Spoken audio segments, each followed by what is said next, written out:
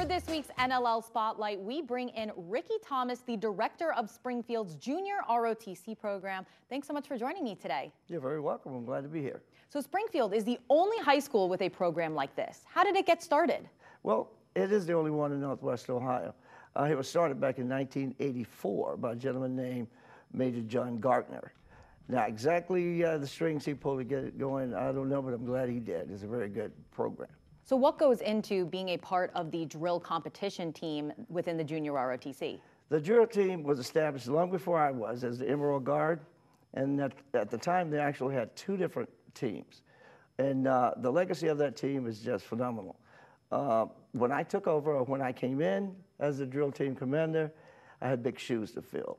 For one, I did not want the legacy to die because of the lack of training, this type of thing. But it requires a lot of mornings, which we show up at 6:30 in the morning and practice at 8 o'clock. The ultimate goal is Daytona Beach. It has always been the ultimate goal because at Daytona Beach is all Army and all service national, Army, Navy, Air Force, and Marines. And we have won that numerous of times. So it's kind of like bitten by the bug. We want to do it again. You touched upon a bit the hours there, but what is the commitment like for students who take part in this program? The commitment for those students is just something untouchable by any other students within the program. We have students that have gone on from the JROTC drill team to become doctors, lawyers, engineers. And a lot of that have to do with the discipline that we instill upon them. It takes discipline to get up every morning. It takes discipline to do what we do. That's why we're recognized as a sport. And I'm happy to be here talking to you right now because everyone needs to know the hard work and the dedication to go into this in order for these kids to be a part of a sport that is second to none in this area. Something special that Springfield's Junior ROTC does is their Veterans Day program. Can you touch upon the importance of that to the community, putting on an event like that? Well, we put on one that is one of the top notch. We reach out and we ask that all veterans in the area send us pictures of the times in which they spent in one of the services. It doesn't matter which. In turn, we will document that and show it over the big screen that we have.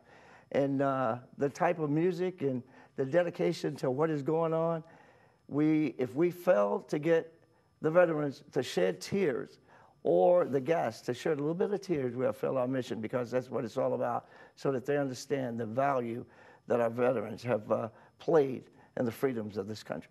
Such a special community event. If you just had to close out by kind of saying, what do you hope that students take away from being a part of the Junior ROTC? Well, the discipline. We teach kids how to be better citizens. Our goal is to motivate young people to be better citizens. We're not a recruiting tool. So I take away, hopefully the kids will take away from it the dedication of those that have come before them and that they have served selflessly for the freedoms in which they endure, that they have. And they need to learn to appreciate that and not think so much about give me, but what can I do to serve my community? I'm so glad we were able to shed light on this program today. Thanks so much for joining me. Thank you. You're very welcome.